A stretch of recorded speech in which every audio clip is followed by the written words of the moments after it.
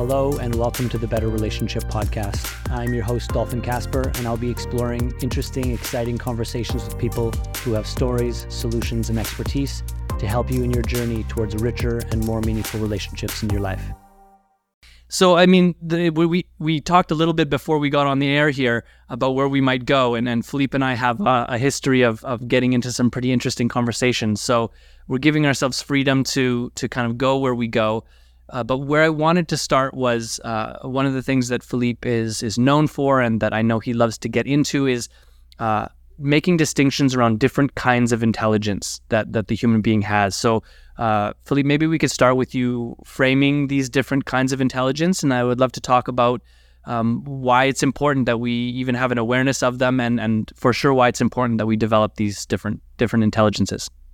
Yeah, great. I think there's I want to reframe it a little bit. So I think for some people to hear it's a form of intelligence is a little bit tricky because some people see intelligence as something that's innate versus literacy, which is something that you learn or you can develop over time. Now, people will look at it any which way they want, but the way I look at it is these 7 kinds of intelligences I'm going to speak of. I speak of them because for me they make sense. They all seem to represent a different area of learning, or a different channel of perception, and it's different enough that it doesn't seem to overlap too much. Although there's sometimes overlap, or there's sometimes there are groupings of how we perceive reality. We perceive reality through this channel and this channel and this channel. So I'll speak of 7 that makes sense to me. And part of the reason I developed this many, many years ago is because there definitely seem to be many different ways of perceiving reality. And of course, there's different models that explore the different forms of intelligence and these are other models where I'm going to speak about mine because they make sense to me and they help me understand how I learn. So if I go to a class or if I go to a workshop or I go to a festival, I might say, okay, this workshop is focused on this kind and this kind and this kind of literacy. It's supporting people in developing themselves and their perception of reality through these different channels, but not necessarily all of them. So I'm going to cover them, explain them a little bit, then we can go into, the next step. So everybody knows about intellectual intelligence, which is to me the idea of playing with concepts and ideas, and doing pattern matching. So we're look at reality and you see, well, what kind of pattern does this match? How does this make sense? Sense making often involves being intellectually. It's an intellectually involved sort of task, and most people think of it as using their brain, although I would argue that we're using your brain pretty much anything that we do. However, the idea is using concepts which are not very emotional typically. That tends to be the domain of what I call intellectual intelligence, which is what most people think of when they think of intelligence, quote unquote. Beyond that, there's what some people call emotional intelligence. So to me, it's the domain of emotions and feelings and understanding what these emotions are, and also understanding what the emotions of other people are in terms of what the underlying needs are. So it's not just about the emotion, like I feel this way or I feel that way. It's also what is the need that is underneath that. And you can see that a lot. I mean, you're a new parent, and every parent kind of develops that ability to some degree. They see their son or their daughter or their child upset, and they try to understand just by looking at what's going on, like, what are they upset about? And what is it that they need in order to kind of resolve that feeling? Because very often the feelings that we have, they kind of tell us something about what's going on for us or for other people. And if we can connect at that level, then we can more easily relate to each other or relate to that thing. So, for example, if you're interacting with somebody and you feel upset or you feel angry or even if you feel happy, it means something. There's something going on inside of you that's in response to what's happening out there. And that helps you not just understand what's happening out there, it also helps you understand your relationship to it at an emotional level. How does it make you feel? How do you make somebody else feel? And to understand that really helps us more deeply connect with each other.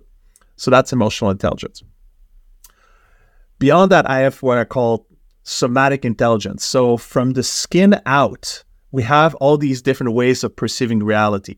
So we have all of our 5 senses, essentially. And each of these senses give us, they're basically reality coming at us in one way or another, whether it's the light hitting your eyes or hitting your skin, or the sounds hitting your eardrums, or even like you could even feel the sound on your skin, or there's touch, or there's sensations that happen inside your nose when you're smelling things. So they're all perceptive. There's all ways of perceiving reality to understand or apprehend it, to understand what's going on. And we already know that it only perceives a tiny little fraction of reality, but we have it. So ideally, we make something useful of it, such as not crash into another car when we're driving, or making love, or engaging with somebody that's right in front of us. And of course, when we lose some of these senses, we develop some others more in a greater way, which then allows us to actually apprehend reality in a much finer ways in those ways. So blind people, because they can't see, they're not using their brain for that. But now we know that there's a way they actually see through sound. They can, the way they develop some humans develop some version of echolocation, and they've done MRIs. It's super interesting how just by clicking or just by making sounds around them, they can actually hear the sound bouncing back and forth, and it creates kind of a grid inside their head as if they were seeing. So super interesting. So that's somatic intelligence, the ability to understand, to perceive reality not through concepts, not through emotions, but through our senses. And it all happens with our body from the skin out. Now, if you look at this, at perceiving reality from the skin in, it's really about how's your body doing. It's like a system check. I call that physical intelligence, and the ability to take good care of your body through that kind of system check, and to know what to do, how to sleep well, how to eat well, how to exercise well, how to move your body such that it doesn't get all stuck. That's physical intelligence. And not everybody knows how to do that. And babies, when they're born, they don't know how to fall asleep. You know that. They have to learn how to fall asleep. That doesn't come naturally. And so it's a form of, so physical intelligence is a form of literacy that helps us engage internally with our own body. And some people call that a kind of sixth sense, not like in the movies, but the kind of sixth sense of, okay, my body needs something, I need to take care of it. And it could also be understanding what foods are good for you and not so good for you. It could also be what kind of environments are better for you or not so good for you. So physical intelligence is really important to have, and it's different than somatic intelligence, which is much more about perceiving reality outside of you. All right, we've got 4 so far? 4. All right, now we have primal intelligence. Primal intelligence is your inner animal. How is your inner animal engaged with the environment? And because we're humans and we've developed this whole new layer of brain, we're actually losing some of that primal intelligence, because we're actually able to develop the ability to just kind of make do with whatever happens around us.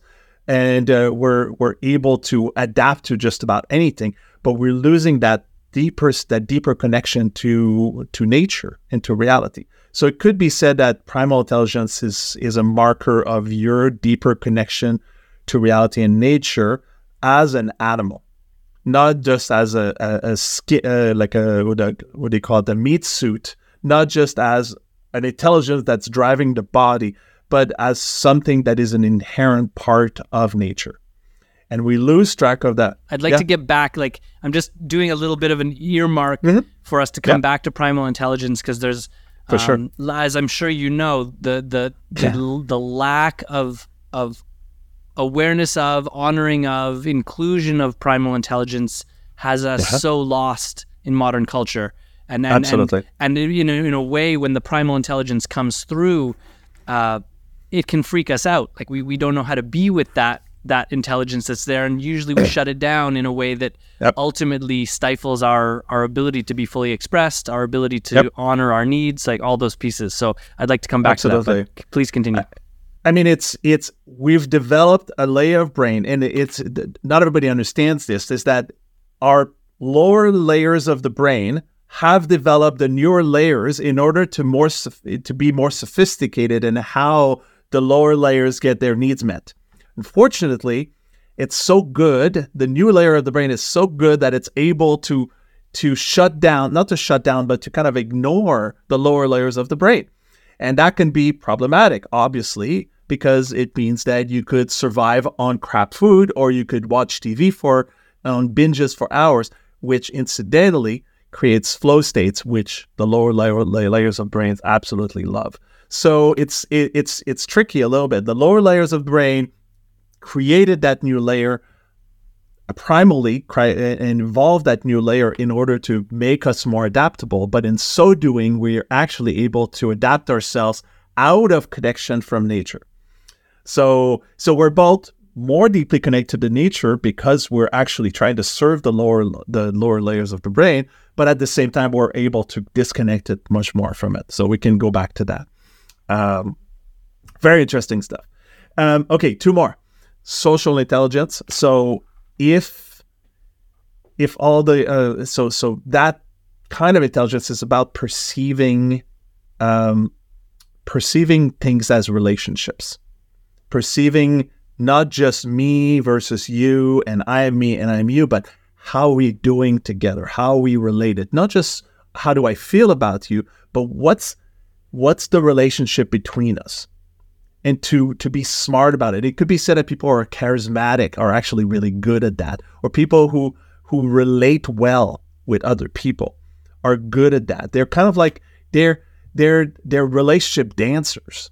They're able to engage in a way that is graceful, the same way that somebody who is somatically intelligent can dance well with their body and somebody else's body. So relationships is the sort of the currency of social intelligence. The same way that emotions is the currency, is the thing that is shared and exchanged and is part of the field of engagement. The same way that concepts and ideas is the currency of intellectual intelligence, and the same way that the senses and the sensorial input is the currency of somatic intelligence. All right, so last one, spiritual intelligence. So I remember growing this from 5 to 6 to 7, because at some point I was like, oh, there's this class. What is it teaching? Oh, it's not covered by the 5 or eventually the 6. I was missing physical intelligence, and then eventually I realized there's another area of knowledge or perception that isn't about perceiving reality. It's about perceiving the unknown or the unseen, which some people might call the interior, or and it's not conceptual as much as it is the mystery or the unknown. What's our relationship to the mystery? What's our relationship to not knowing? And instead of trying to put something there, to actually allow for the not knowing. So maybe intellectual intelligence is about putting something there or imagining something there that's not there, which is great. But what about the relationship to the not knowing and being okay with that? And how good is that relationship such that we can be at peace even when we don't know? So that's what I call spiritual intelligence. It's a bit of a grab bag, but between all of those, I found that I can pretty much look at any class or any domain of knowledge and say, okay, this is more focused on primal, spiritual, and somatic, or emotional and spiritual, or just spiritual purely. So, for example, ISTA tends to be more focused on spiritual, primal, emotional, and spiritual. And it's not very intellectual at all, or even social. Yeah, and then as you explain those, it's interesting to me to think about what you're really creating with that framework is a template through which to understand, like to make sense of. and I know that you know this as well. It's like the template is great to a point, and then at some point you have to lay the template down. So attachment theory is another beautiful example. So many people come to attachment theory and light bulbs go off and dots connect, and they're like, oh, that's why I'm like that, or that's why my relationships are doing what they're doing. And there's a kind of catharsis of I'm understood in some way that I think is really nourishing for us as human beings. There's validation. There's a sense of like security that, oh, now with this understanding, I have more agency. That can happen. And ultimately, much more is going on than the template can describe or make sense of. Like just like the map and the terrain analogy that I know you like as well. That's right. For us to use these templates, these frameworks to make sense of, but then to also know that there's a whole of life moving in the present moment that doesn't subscribe to these templates. These templates are overlays that we can use to simplify something that's incredibly complex, that can't be just intellectually or just emotionally or just somatically understood. But I think an example that we can use that hopefully for people listening can help them make sense of is, if you've ever had a flow state experience, you're in a wholeness of movement, and it includes all of these domains that you've talked about. So when we're in flow state, to me it's like somehow there is an experiential recognition of the wholeness of these domains moving as one. And then from different perspectives, there may be relevance or value or interest in creating distinctions and creating discernment from those distinctions. So I like to just include that these are great and they help us make sense.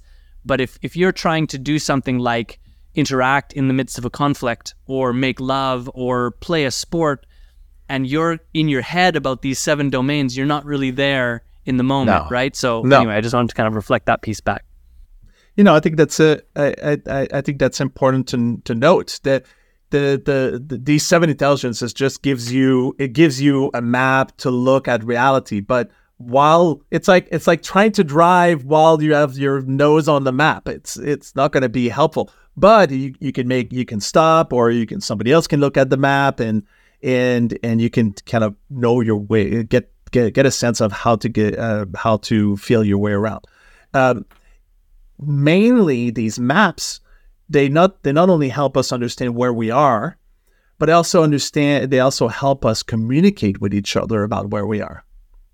Like I could say my domain of exploration tends to be more on the somatic, the emotional, somatic, and primal, ESP, which is I created a class called ESP because it was just kind of funny because it's not extrasensorial power. Although if you learn all 3, you will feel like you've got some kind of extrasensorial power, not because it's beyond senses, but you're able to engage with somebody else and their consent and their sovereignty in a way that's a lot more graceful than somebody who's in their head or who is not literate in some ways. So the point is, if you can develop each of these 7 completely at a mastery level, the ideal would be that you'd be able to navigate the world with maximum discernment and maximum understanding of what's going on. So it's not about the 7 intelligences doesn't really tell you anything other than where your focus is and how much you're developing in each of these different areas,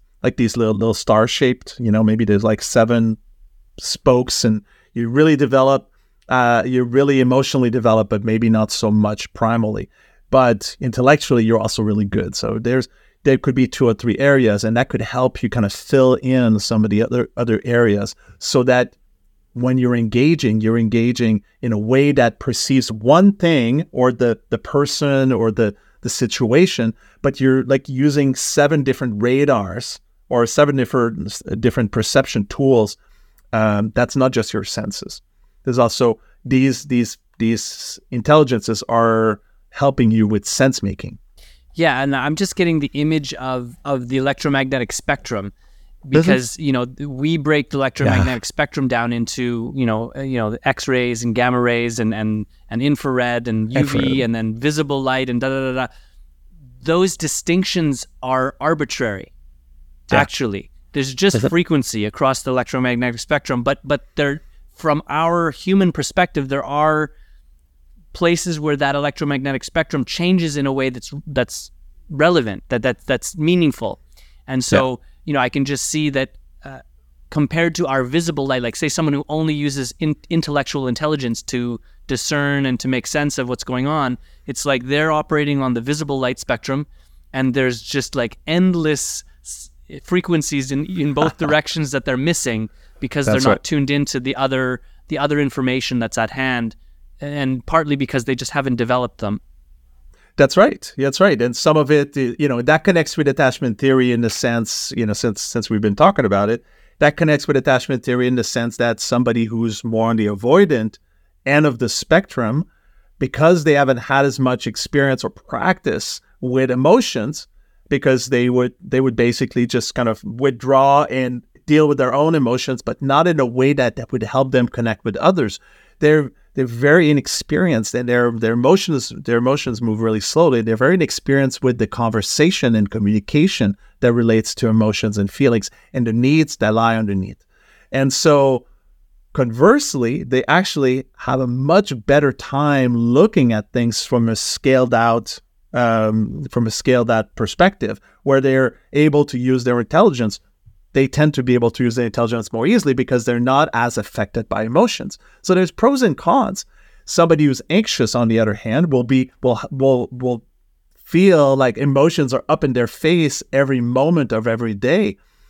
And in comparison, somebody who's avoidant might feel like their life feels a little bit like a dry desert, like a Burning Man, where it just feels really stark and really dry. And when they meet somebody who's anxious, they meet somebody who's got so much, where the emotions are so vivid, which then awakens that into the avoidant person and makes them feel more alive and makes them feel like, there's things are more interesting, more colorful.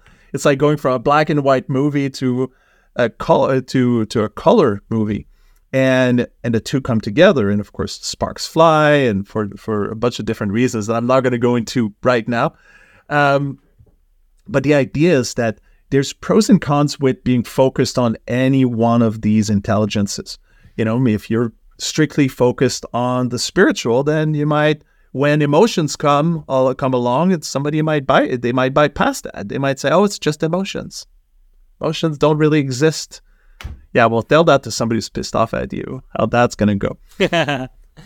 Yeah, perfect. The question that I had, and I love that you bring in attachment theory at this point, is, I believe that we all have a capacity to develop these different 7 intelligences. And when I look around the world, I see there aren't a lot of people that have a distinct level of mastery of all of them. Why is that? Why do we get so stunted, and why are there areas of life that we don't develop in spite of the value in developing them?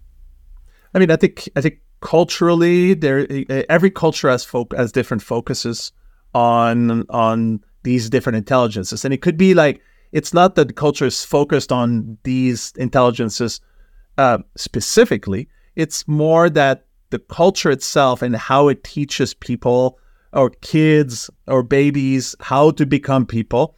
There's different areas of focus based on history, based on culture, based on what people believe is important. And so people are taught what's important. Like in a capitalistic culture, people are taught how to make money, and they're taught how to create a business, and they're taught how to how to get as much money as possible. Well, there's specific skills that come along with that, and as you learn these skills, which often look like a lot of a lot of intellectual skills, you develop that because you get to practice it. You get to practice using your brain and your intellectual intelligence a lot, and so you develop it just by the sheer amount of practice. You could say that if men are more interested in things and women are more interested in people, then that naturally allows women to actually practice being emotionally connected to other people, compared to men who are more likely to to engage with building things and working with things. And I don't know why that is specifically. It could be said that it's because women get more oxytocin from connecting with other people, and that's the result potentially. So there's many different reasons why we will develop one thing versus another, and it could also be our family culture. What's in our family culture that has us learn this or that life skill? And if you look at each life skill individually, you'll see that, at least through this lens of the 7 intelligences, you'll see that the focus is on a few of them, but not all of them. Same thing for sexuality. Like, some people love sex as a somatic experience because of the pleasure. Some people like the transcendence of it. Some people like the connection that comes along with it. Some people like the combination of 2 or 3 of them, but not all of them. So that's, for some people, it's like, how many orgasms can I have? That's a fairly intellectual way of looking at it. It could also be very, very primal. Like, I love sex as a primal experience because I feel like I get more deeply in touch with my animal. Yeah, so I'm hearing you talk about like the cultural norms and essentially the value hierarchies embedded within the culture, and that's that right. The thing you brought up at the beginning of the conversation around our adaptability, which is like the hallmark of humanity, is how adaptable we are, and that the adaptability is our way of navigating a massively diverse potential of environments we might find ourselves in. And so if we don't learn the familial and cultural norms that allowed the people that brought us into the world to survive, we're in big trouble from an evolutionary perspective. Now, what does that mean in a modern culture where the environment isn't threatening our survival for the most part anymore? That's and right. I think that's like that conversation and that question, I don't see a lot of people engaging it, which seems not great to me, because that is the question of our time. What does it mean that essentially everything that got us here isn't needed anymore in the way that it was? And what does that mean about the purpose of our existence and about the rightful way to engage existence from this new context? Like, I think, we can definitely bring that back to intimacy and human relationships, but I wanted to kind of just zoom out for a second, because like I'm doing a lot of work with people right now in a new way, and one thing that has just organically happened in that is I am deeply supporting people in digging into the why of their life. Not the why of their relationship, not the why of their partner and what they're doing together. Like, for you, do you have a deep, grounded sense of why you're on this planet? Because I think if we don't have a relationship with that kind of why, which is, of course, what we reference when things get difficult, we're going to endlessly run into places where our partner and I are not on the same page, and instead of being on the same team to address the difficulties that arise, we feel like we're on our own, and insecurely so, because we don't know why we're here. So I'm curious, anything you have to say about helping people tune into a deeper why for their existence, and then maybe we can track that back into intimate relationship. I just want to say this: what we're doing right now. So if there's a currency for each of the intelligences, there's also a form of sex. And I think intellectual sex is essentially what we're doing right now. We're basically my ideas are rubbing against your ideas, and and we're experiencing pleasure. We give birth to new ideas, memes. Philippe, I always love making love with you. Oh yeah. Well, that's why we've been on multiple podcasts together, or even just on a conversation. We started recording it because that's so good. It's worthy of being heard. So there's a form of, call that erotic engagement. I call it sex because you get the visual of things rubbing against each other. Whether romance would be emotions rubbing against each other, one version of it, but it could be conflict too. And intellectually, having these conversations it leads to a form of pleasure where we're actually engaging in a way that feels good, and we want to continue doing it. So I wanted to say that. But the thing you were just talking about, thank God I wrote some notes, is for me, the way you describe it sounds like you're helping people find meaning and purpose. And in the old days, and I've said this before, it's very similar to what you said, is like it wasn't that long that nature was doing everything it can to try to kill us. It was like maybe a couple hundred years ago, not that long, where people were dying like flies, from malnutrition. I mean, there's still some people who are, but the poverty and the famine and poverty. I said poverty already. There's a lot of ways that science and medicine has supported a maximum number of people in not just dying randomly for stupid reasons, or for reasons that I think we would think is stupid from 100 years ago, like people dying from hurting themselves and having no way to heal themselves or to take care of themselves, so then they die of some kind of infection. That's a stupid way to die. Like you're chopping some wood and you hurt yourself a little bit and you wrap it up and you don't know how to do it and then you die 2 weeks later. That's a stupid way to die. And so we're reaching a point in our technology that we're actually able to essentially get to slowly reverse aging or stop ourselves from dying stupidly at the very least. And from there, we're realizing that we're reaching the realization that we've essentially used up the planet in a really intense way, and we need to kind of make a turn, a quick turn, and simultaneously we're going to reach peak population soon, because people are not making babies the way they used to. Because at the time, in order to survive, you had to continue making babies because somebody had to survive to keep going. Now, without survival being our main, to answer your question or to further it, without survival being our main reason to be alive, then what? What do we do now? Why are we here now? Now that starts to matter, because now we have the space and the time and the attention to actually start looking at how to better our condition, rather than just stay alive for more than 50 years or 40 or 30, depending on how stupidly somebody could die. So I would say John Vervaeke has a lot of good things to say about that. If you've ever listened to his Awakening from the Meaning Crisis, a 50 video series on YouTube. I only got to 15. It's dense and it's beautiful, and there's like, what does it take to acquire meaning? What does it take to perceive meaning or create it out of nothing? Is it a creative process or is it a discerning process? I mean, from a spiritual intelligence standpoint, it could be anything. Your purpose and the meaning you make out of your life could be anything. But simultaneously, you were created by your culture.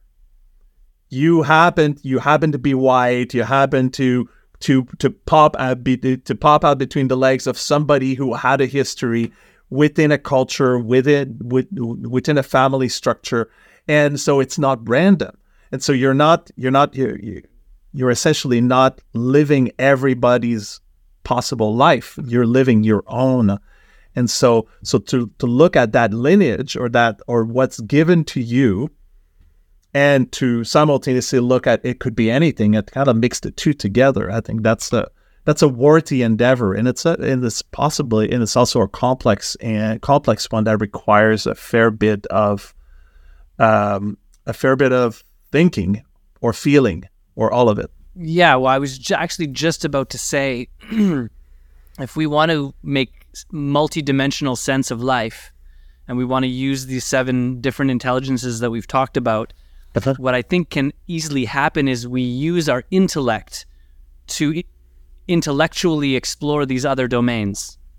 And I'm sure you've seen this happen where someone understands the physical body and they understand the somatic body, they understand the primal body, but they haven't explored them in those domains. They've just intellectually understood them. That's not it. That's a facsimile of intelligence in the intellectual domain. Well, it's like studying the map and understanding the map, or understanding some books, some technical schematics of a helicopter, and then later on thinking, oh, I can't fly this helicopter. No matter how much I know the dimensions of the wings and how the motors work and how many rotations per minute, it's not the same thing. But it's a start. You know more about the helicopter than most people will know, and it will have some usefulness. I would argue that in terms of, in the right context, the intelligence can be applied in a helpful way. But what easily happens, and I know you know this as well, is the intelligence becomes an area of strength we don't want to depart from. And so then we create a kind of cordoned off area where I got it handled here. I understand it all, but we won't venture into the dark night because that freaks the shit out of us. So, I think intelligence the Outlands. I think it's just a double-edged sword. Intelligence on its own isn't always helpful. And it needs to be held in its rightful place for its rightful purpose. And what I would love to do is actually bring it back to, you mentioned, what do we do now that survival isn't the main purpose for existence? But I think what came to me was, what do we do now that survival isn't the main reason for adaptation?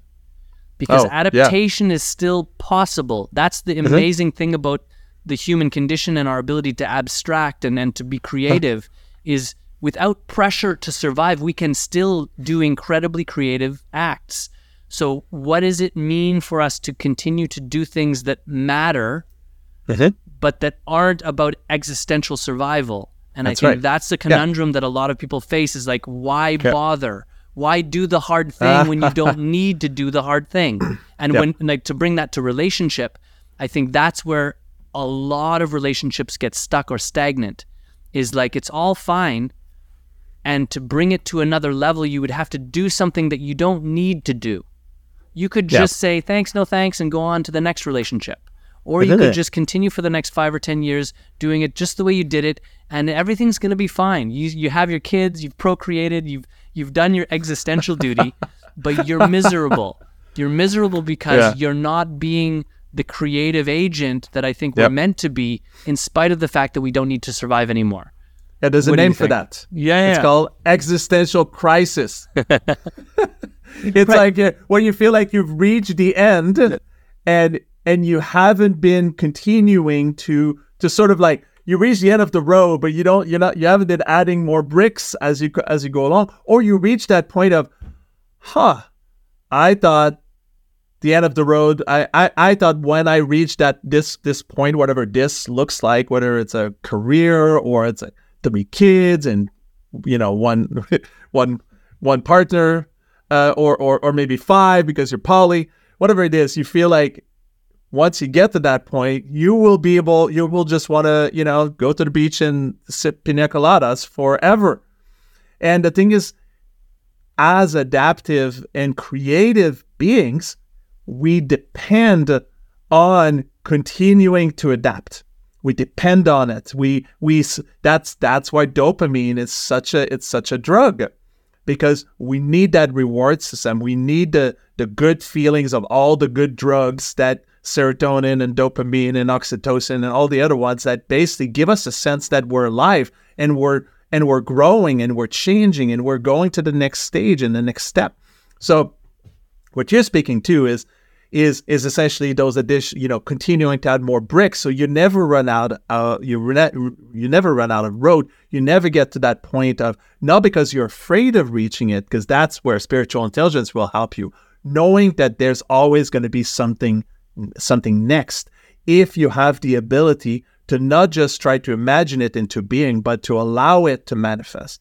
So that's a version of facing the existential crisis by being spiritually intelligent.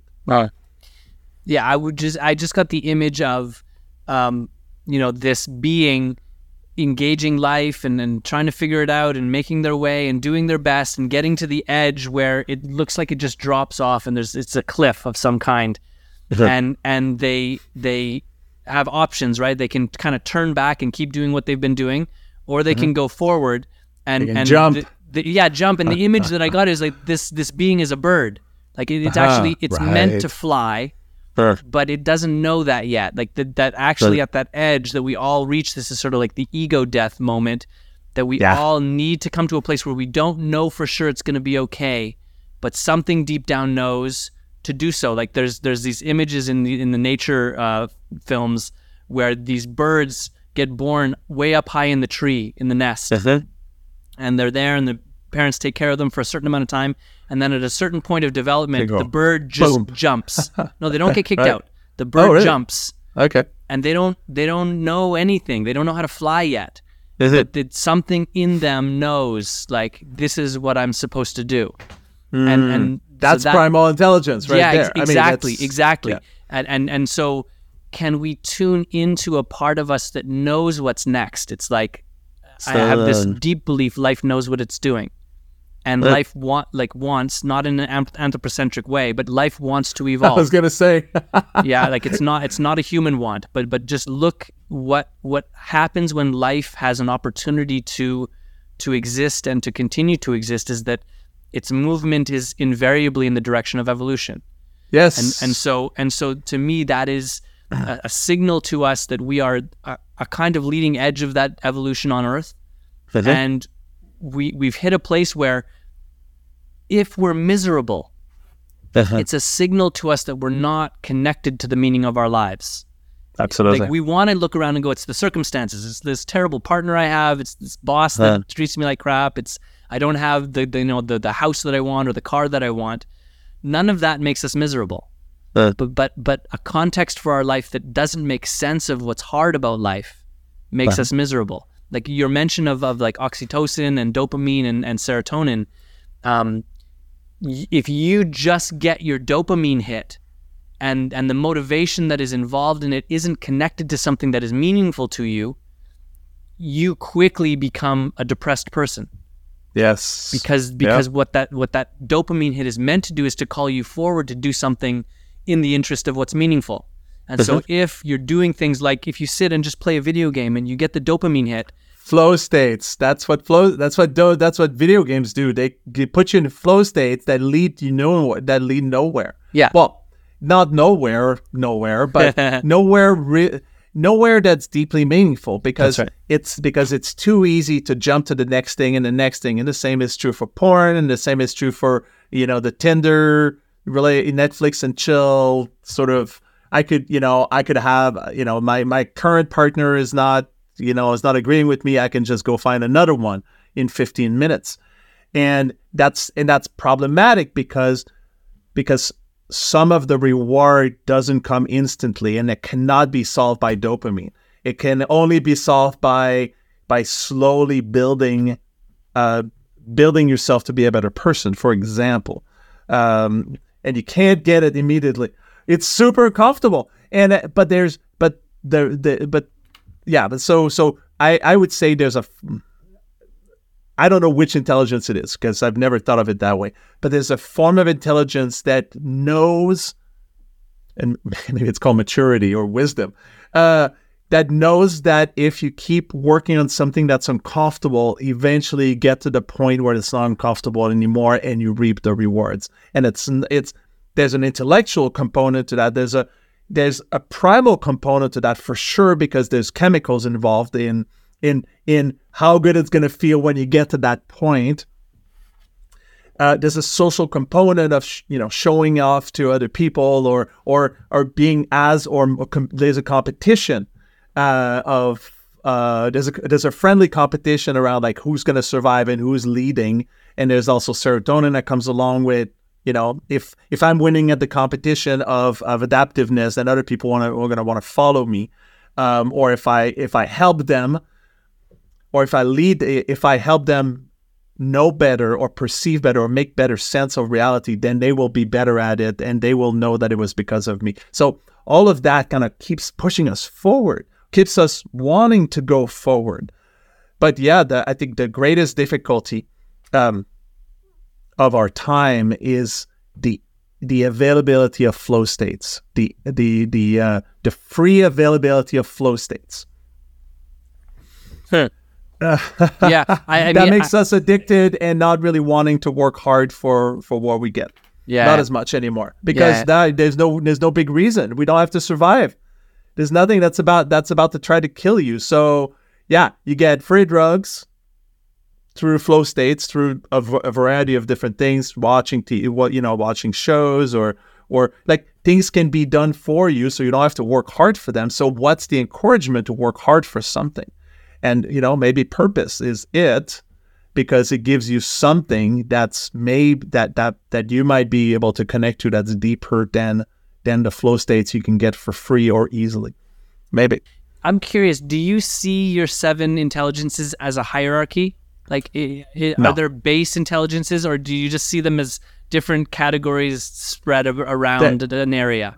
I see them as I mean, they definitely work with each other. I mean, it's certainly somatic, emotional, and primal are kind of there. Yeah, there's a form of hierarchy in the sense that they connect to some layer of the brains versus others. It's, if you look at the very oversimplified sort of reptilian, mammalian, more human brain, right? So we're human because we have that extra layer versus other animals. Then you could say that primal intelligence is mammalian, reptilian. You could say that intellectual intelligence is strictly, neocortex, last layer. You could see that emotional is intellectual, mammalian, is human, mammalian, but not reptilian. Snakes don't experience emotions. They don't love you. They feel good next to you. So somatically and primally, you're warm, so they want that, but they don't love you per se. Spiritually, it's definitely a human level type thing, as far as I can tell. Socially, it's definitely human and mammalian. Not very much reptilian. You don't see reptilian societies, as far as I know. So you can look at it that way. Yeah. Yeah. I definitely. I'm always looking for just how things fit, and some things fit into hierarchies. I was listening to Jordan Peterson today. Actually, he was talking about the kind of the fundamental nature of the Bible. And I don't fully agree with him, but what he was speaking to that I thought was interesting was, everybody does that disclaimer. Yeah. About him. Whatever. It's so funny. I love much of what he says, but what he was speaking to about the Bible was that it's the fundamental text. And he was, but what I was interested in what he was saying was how he defined fundamental. He was like, the thing by which the most other things are dependent. And I really enjoyed that way, because I had never really that's a very explicit way to define what fundamental is. And that helps us make sense of hierarchy. And I'd like to kind of bring it back to relationship, because I know we've gone into some pretty interesting kind of social and philosophical spaces. But I think one of the biggest challenges we face when it comes to interpersonal relationship is, how do I rightfully identify the levels of value at play, and to honor those levels of value with my choices and my behavior in relationship with others. And I think people who do that well create sustainable, nurturing, nourishing relationship for themselves and others. And that's the heart blood of community. Something that I think we've never been closer to each other physically, and we could argue we've never been farther from each other emotionally and socially. And so I think that idea of like, how do I start to relate to what are the fundamental things that most other things in my relationship are dependent, and can I take care of those things first and foremost? Totally. And then add the other levels of what is subsequently fundamental. So it's like including it all, and I love the way that you frame the kind of different intelligences. I think it gives people a different approach, a different lens to look through in terms of what's happening in me. Why do I miss the mark? Why do I not understand myself or others? I think it's a great lens. But in terms of, how do we make sense of the fundamental? Because otherwise someone can easily, and I see this happen all the time, someone makes emotion the king or queen of their domain, or they make the intellect the king or queen of their domain, which is fine as long as they're fundamental. And it is my deep recognition that they are not. If we make emotion and intellect the center of our relationships, we're in big trouble. There's some pieces operating that's all based on. So I would love kind of some final thoughts as we kind of get close to the end of our time, which is not enough time as usual. Your thoughts on what is fundamental to a healthy relationship, and you're welcome to kind of reference your 7 domains of intelligence, but anything you have to say about how we discern levels of value, and then how do we actually implement or act on those levels of value in a way that makes the biggest difference for our relationships. That's beautiful. I'm going to relate it to attachment theory as well as the 7 intelligences. I would say one of the most fundamental, and I'll come at it from the side. I would say, at least based on my experience, and of course I'm biased because I'm really into attachment theory, even though it's a theory, right? So a theory is like another map, right? It's not reality. It's just one way of looking at reality, and it's got its own fundamental perspective. So to me, to have the intelligence, literacy, and skills and discernment and wisdom of engaging well with your nervous system and the nervous system of another person and keeping them regulated as reliably and sustainably as possible is probably the most fundamental skill that you can ever learn. From there, you can learn anything you want. And that in and of itself is a combination in my book of physical intelligence, which is sort of, you need to eat well, you don't want to be hangry, you want to sleep well, you want to drink enough water, you want to eat. All of these things need to be taken care of, because when you're not, your body, which is essentially the lowest layer of all the brain layers that we were talking about, that's below the that's essentially sits underneath all the brain layers. If your body's is not doing well, it's not going to regulate well. And then beyond that, I would say the next layer. Well, they're all interconnect. The next level, or the connected level, would be primal intelligence, and then emotional intelligence, and then social intelligence. They would all kind of be bundled up, with probably emotional being and social being at the very top, and emotional being below, and primal being below that, and physical intelligence being below that. And they're just to regulate your nervous system into self-care, so that your nervous system stays regulated more often than not, to be able to plan ahead of time, to be able to have foresight around how you're going to get this regulated, or if you do, what happened, how it happened. All of that can be done mainly via physical and primal intelligence. But because we're sophisticated humans, I think we can actually start to pull out the finer details of exactly what this person said, or how did that make us feel, or what's important to us. And if this person said something that got in the way of what's important to us, or something happened when we were young that caused this rupture, or that hasn't ever been repaired inside of us. That's an emotional rupture. It's not a primal rupture, and it's not a physical one. I mean, unless physical trauma was present, and that's also good to know. And to be able to kind of dig into that and make sense of it. Sometimes you gotta go about it intellectually, because you're kind of looking at the inside of you, because you don't have a way to go any other way. That's useful. So they're all useful in their own way, but I would say cats never wonder why they feel the way they feel. They just feel, and they act immediately. And of course, any animal, when pushed enough, will start to behave in strange ways. If they don't eat enough, you don't let them sleep. If you freak them out, I mean, their nervous system will start to wig out, and they will start doing badly in terms of behavior. And I think the same is true for humans. So I would say, starting with knowing how to take good care of your body and take good care of your inner animal, and then working from there to more deeply understanding your own emotions and the needs that the signals of the needs that lie underneath. When in the same way that physically, if your body feels weird because you're sitting in a strange position or sleeping in a strange position, you'll feel pain.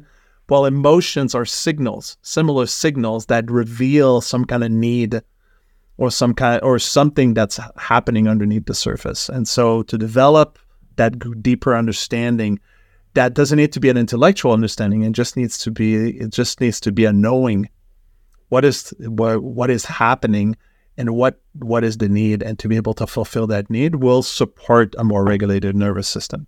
And from there, we can apprehend reality with much more attention and much more calm and much more perspective that we can't have when we're in a trauma state. So that's really the bottom line, is when you're in a trauma state, your perception of reality is all about survival, which is, thank God we still have that, because that's an instinct, right? Our trauma states are instinctual. We're not controlling them. We're not deciding them. We're not in charge. And thank God, because at some level, they help us survive. If there was an earthquake in 5 minutes, everybody would go in a trauma state, and we would all do our best to survive. And we would do better than if we were using our brains right from the get-go.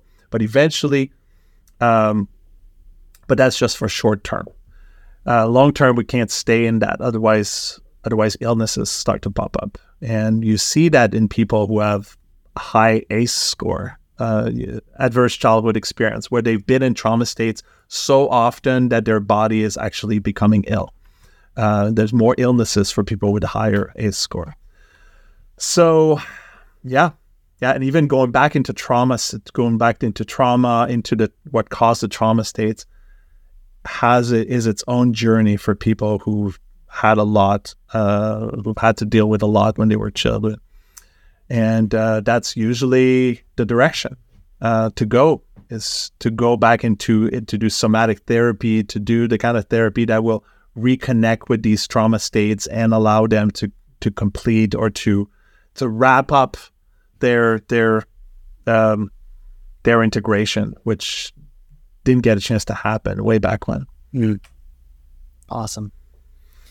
Yeah. Beautiful. Well, we're reaching our time. I always love it. It always feels like too little.